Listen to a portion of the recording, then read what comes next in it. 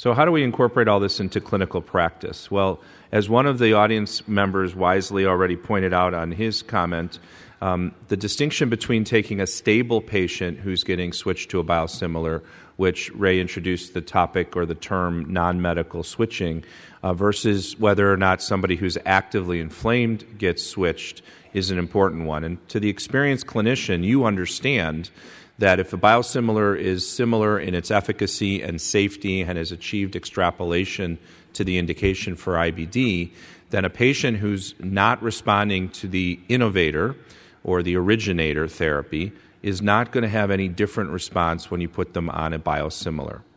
Now, the difference may be when you talk about within a class, which is a slightly different situation, and we'll get to that with our case when I talk to the panelists. So there are a number of clinical scenarios where biosimilars may come up in your practice, and we wanted to call out some of these because there are a couple of pitfalls here.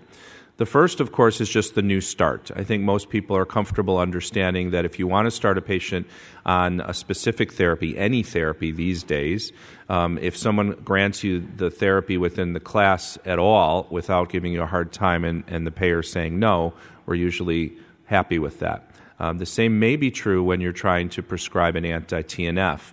The details may get into whether you prefer to start with an IV anti-TNF therapy like infliximab or one of the biosimilars, or an injectable anti-TNF, and there may be reasons to choose one over the other. The second scenario is the primary is the primary non-responder. And Ray mentioned this already to you. The patient who you've loaded therapy or you've even escalated dosing in early phase and the patient has not responded or certainly not achieved a durable or sustainable remission.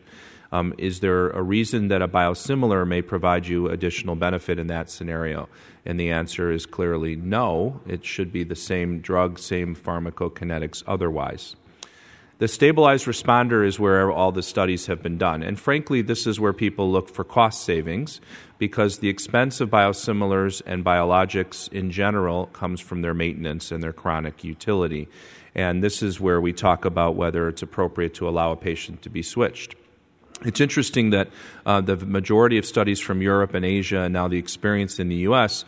is going from the innovator or brand infliximab that we're all familiar with to a biosimilar. But as you are, I'm sure, becoming familiar, people are getting started on the biosimilar, and there are going to be backs and forths depending on what happens. And it's not that far off, or perhaps you've already experienced it, where a payer will want to switch somebody based on whichever company came in with the cheapest price this month. And this is something we have to be aware of because the payers are doing what they need to do to try and save money, but they're not necessarily thinking carefully about how it may impact your patient or your patient's response. And that's where the last scenario, the loss of response patient, is where we can get into trouble. And I've pointed this out previously, and I want to point it out again. If you have a patient who's losing response to infliximab or a biosimilar to infliximab, and they have anti-drug antibodies, as Ray nicely mentioned, and they get put on a biosimilar or the innovator as the second drug after that, they will have the same reaction. Now, you know that, but you may have your team calling to put them on an injectable anti-TNF within the same class in which the antibodies are not expected to cross-react, and the payer may say, sorry, we can't give you adalimumab or certolizumab or golimumab, but we can give you infliximab DYYB instead. Very important that your team and you know that you have to push back hard, and that's not acceptable, because when the patient has anaphylaxis after they get the drug that they shouldn't have gotten, we are liable, the payer is not. So that's very important. So let me take my panelists through a couple of case scenarios, and we'll see what we have, and I noticed some questions here that I'll get to as well. So Steve and Ray, this is a patient from my practice. He's a 23-year-old firefighter. He has an 8-year history of Crohn's disease of the ileum and colon and a perianal fistula. He's in stable remission on azathioprine and infliximab, 5 milligrams per kilogram every 8 weeks, and he's been doing well for 6 months. You were just notified that his infusion center is switching everybody to a biosimilar to infliximab. What would you do in that scenario? Ray? So I think this is the scenario that you don't want. You don't want this process to be shortened into, an 8-week window, and maybe you just were notified 4 weeks from his infusion. So what I would do is I would either through one of our nurses or myself inform the patient, try to explain what a biosimilar is, summarize the data and safety very briefly, reassure him that the switch should be fine, and hopefully I can reassure him and convince him. And hopefully he doesn't ask me to fight it, because it would be difficult to fight. But I think you have to shorten that window that I gave you to try to reassure the patient. You mean shorten the window in terms of time to communicate and make plans for this with the patients? Yeah, the process we had at Maryland was at least 6 months before we transitioned people over. This is a very short window, wow, and you don't 6 even months. know. And it's December, and everyone's going to get switched in January. That's right. That's what I call the avalanche of reauthorizations. Okay, Steve, what do you do in this scenario? Stable patient, your infusion center is going to be switching. Do you put up a fight? No. Okay. Case 2. 42-year-old woman with UC is receiving the biosimilar infliximab. She's lost response to therapy, and she's actively flaring with 6 to 8 bloody stools per day with urgency. Let's say she's not infected, obviously. You obtain an infliximab level which is undetectable, and she has high titer antibodies to infliximab. What would be your options in this scenario? Can you give her a different version of infliximab? So maybe start with the second question, then talk about the first. No. Ray can talk about it. Okay, so this is just a case scenario driving home the point we've made a couple times today. I just think it's really important, because prior to having biosimilars, we did not have this potential risk to us and to our patients. Ray? I'm going to go back to case 1 because there's more to talk about. But Should I go back a slide? No. It's just the one thing I forgot to mention. I think patients are afraid of 2 things. They're afraid of flaring, but they're also afraid of how much a change is going to cost them. And you also have to reassure him that the patient support programs from the biosimilar companies are highly similar to the ones of the innovator. So really their out-of-pocket should not change. It's not going to get better, but it's not going to get worse. And I think you also need to reassure them, because that can be a fear as well. And in this case, I agree, you would not switch to infliximab. On the other hand, if they don't switch, their out-of-pocket is likely to go up. Important. I'm not aware that any patients have actually received a rebate or cost savings passed on to them. So despite the claim that this is saving money, right now the savings is somewhere in the payer's side. Okay. What would you do for this woman who has lost response to infliximab and has undetectable levels with antibodies? So you used to have a lot of options. You can go to a different anti-TNF with a concurrent immune suppressant if the patient's not already on an immune suppressant. When you form antibodies, you're always an antibody former, so an immune suppressant is mandatory for the second anti-TNF. You have ustekinumab, you have vedolizumab, you have vedolizumab, you have tofacitinib, you have other options here as well, and that's where you get into the how fast do they need to be better, what mode of delivery do they want, how is safety the most important factor, and that's how I sort through what to use. But any of those would be a reasonable option here. Right. And also, of course, why did this patient lose response? Did she miss an infusion and her level dropped too low, and then when she got her her drug subsequently, she developed antibodies because of what was essentially an episodic exposure to drug? Is she sick enough that she's just leaking drug and it's zeroing out and she's just getting exposed to more antibody therapy, but it's not getting to a level that will be effective? And so then you can consider your non-biological options when you're worried that protein-based therapies are leaking. Or most commonly, there was a hiatus because of a delay in reauthorization. Sure. So there was a delay, and that's also episodic therapy, essentially. Mm-hmm. And those are the challenges we face. And I completely agree with Ray. There are now studies in IBD, but there had previously been work done in rheumatoid arthritis that demonstrate that not everyone's an antibody former, but if a patient is showing you that they develop antibodies to one drug, you should be aware that they will do so, or they have a higher risk of doing so with their second, especially within class. So in general, the principle has been that if you've shown that a patient responds to a specific mechanism and they're losing response because of increased clearance due to neutralizing antibodies, stick with the class that was working and cycle to another drug within the class, but protect them from having antibodies develop. Great. Case number 3. 35-year-old ex-smoker with left-sided UC has not responded to 5-ASA, steroids, or azathioprine. He's received 2 loading doses of infliximab but is still actively inflamed. You admit him to the hospital, C. diff is negative. The hospital only has biosimilar infliximab on formulary. What do you do? In other words, he's halfway through loading and they only have one version of infliximab on formulary. Are you okay to do this?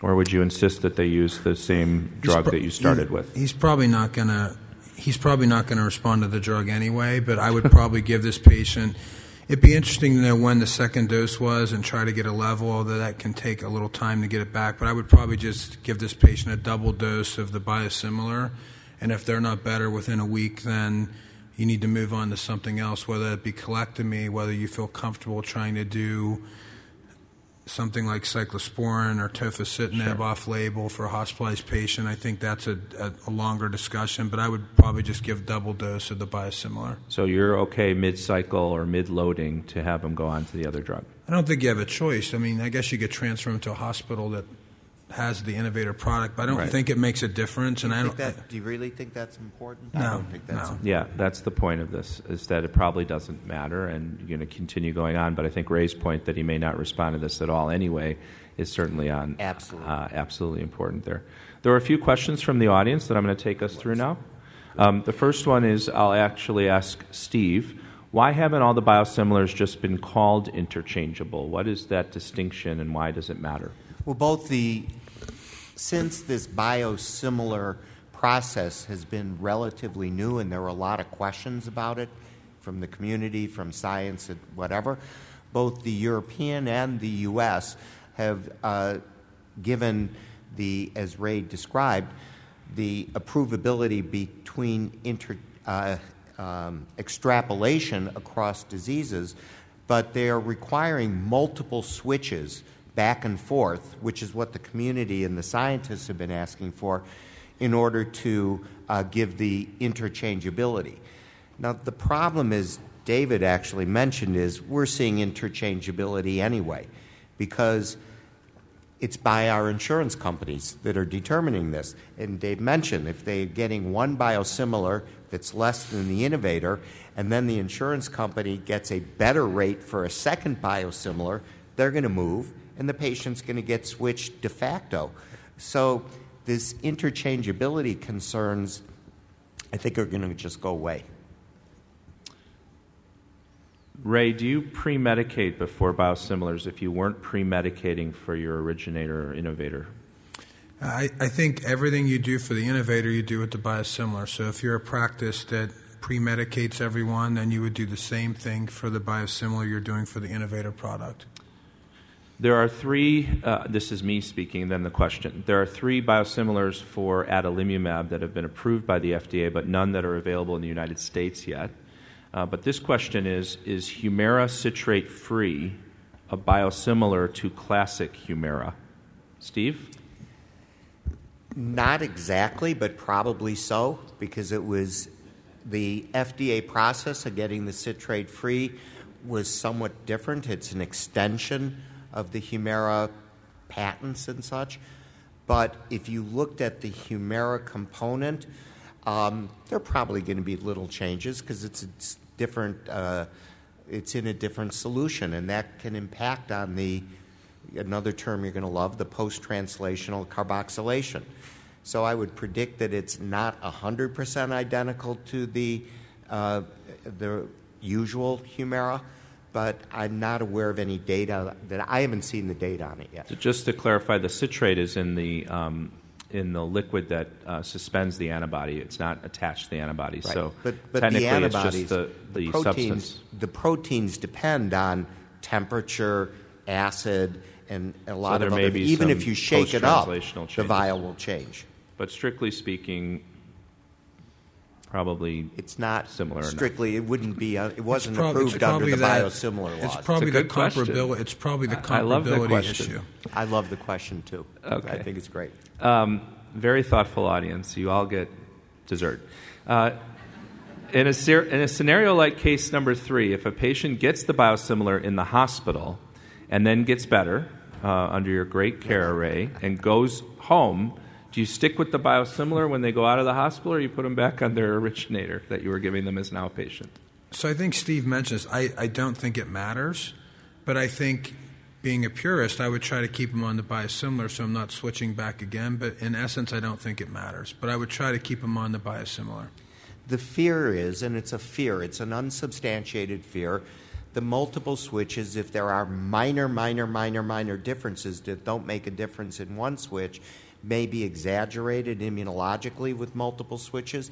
But that's theory. That hasn't been shown with any agent thus far.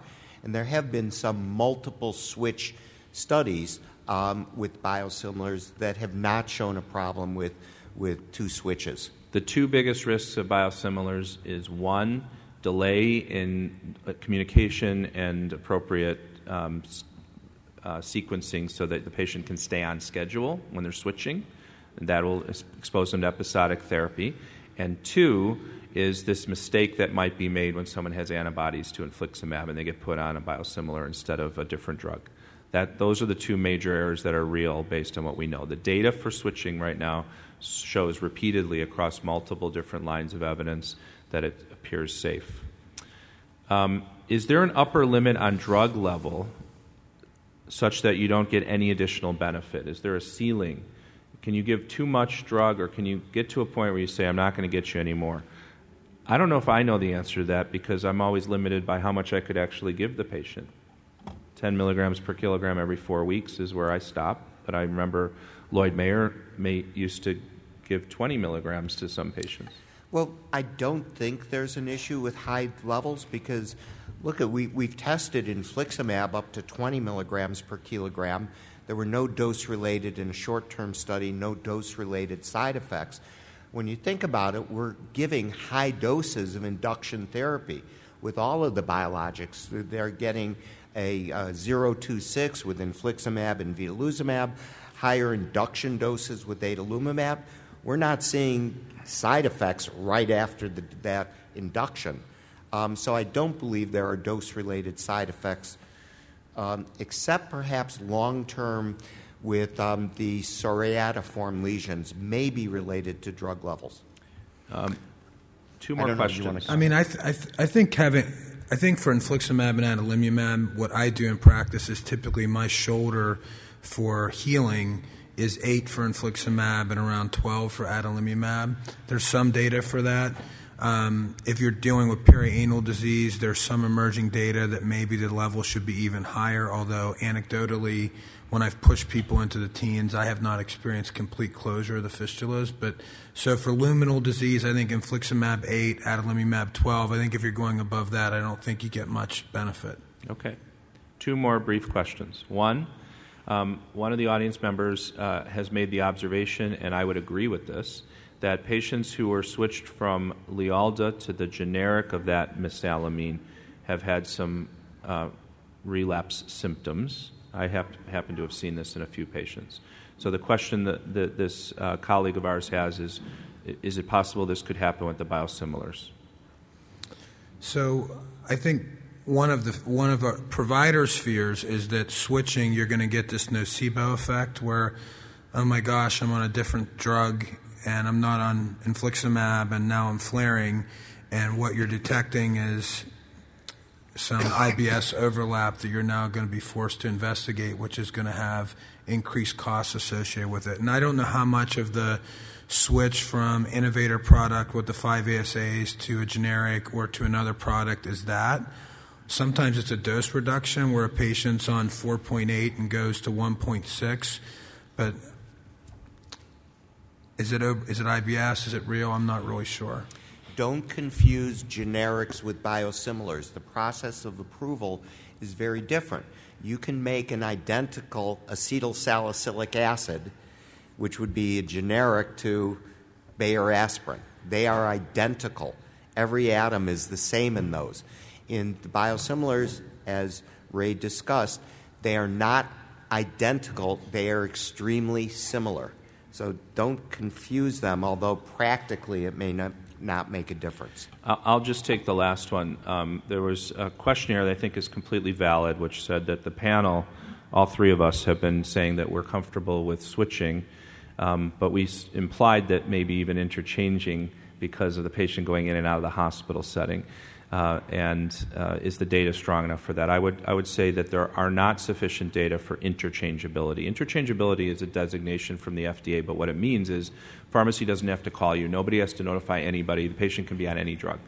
We don't think that that's where this should be. We do think that the data in directional switching and in specific circumstances supports that this is safe otherwise.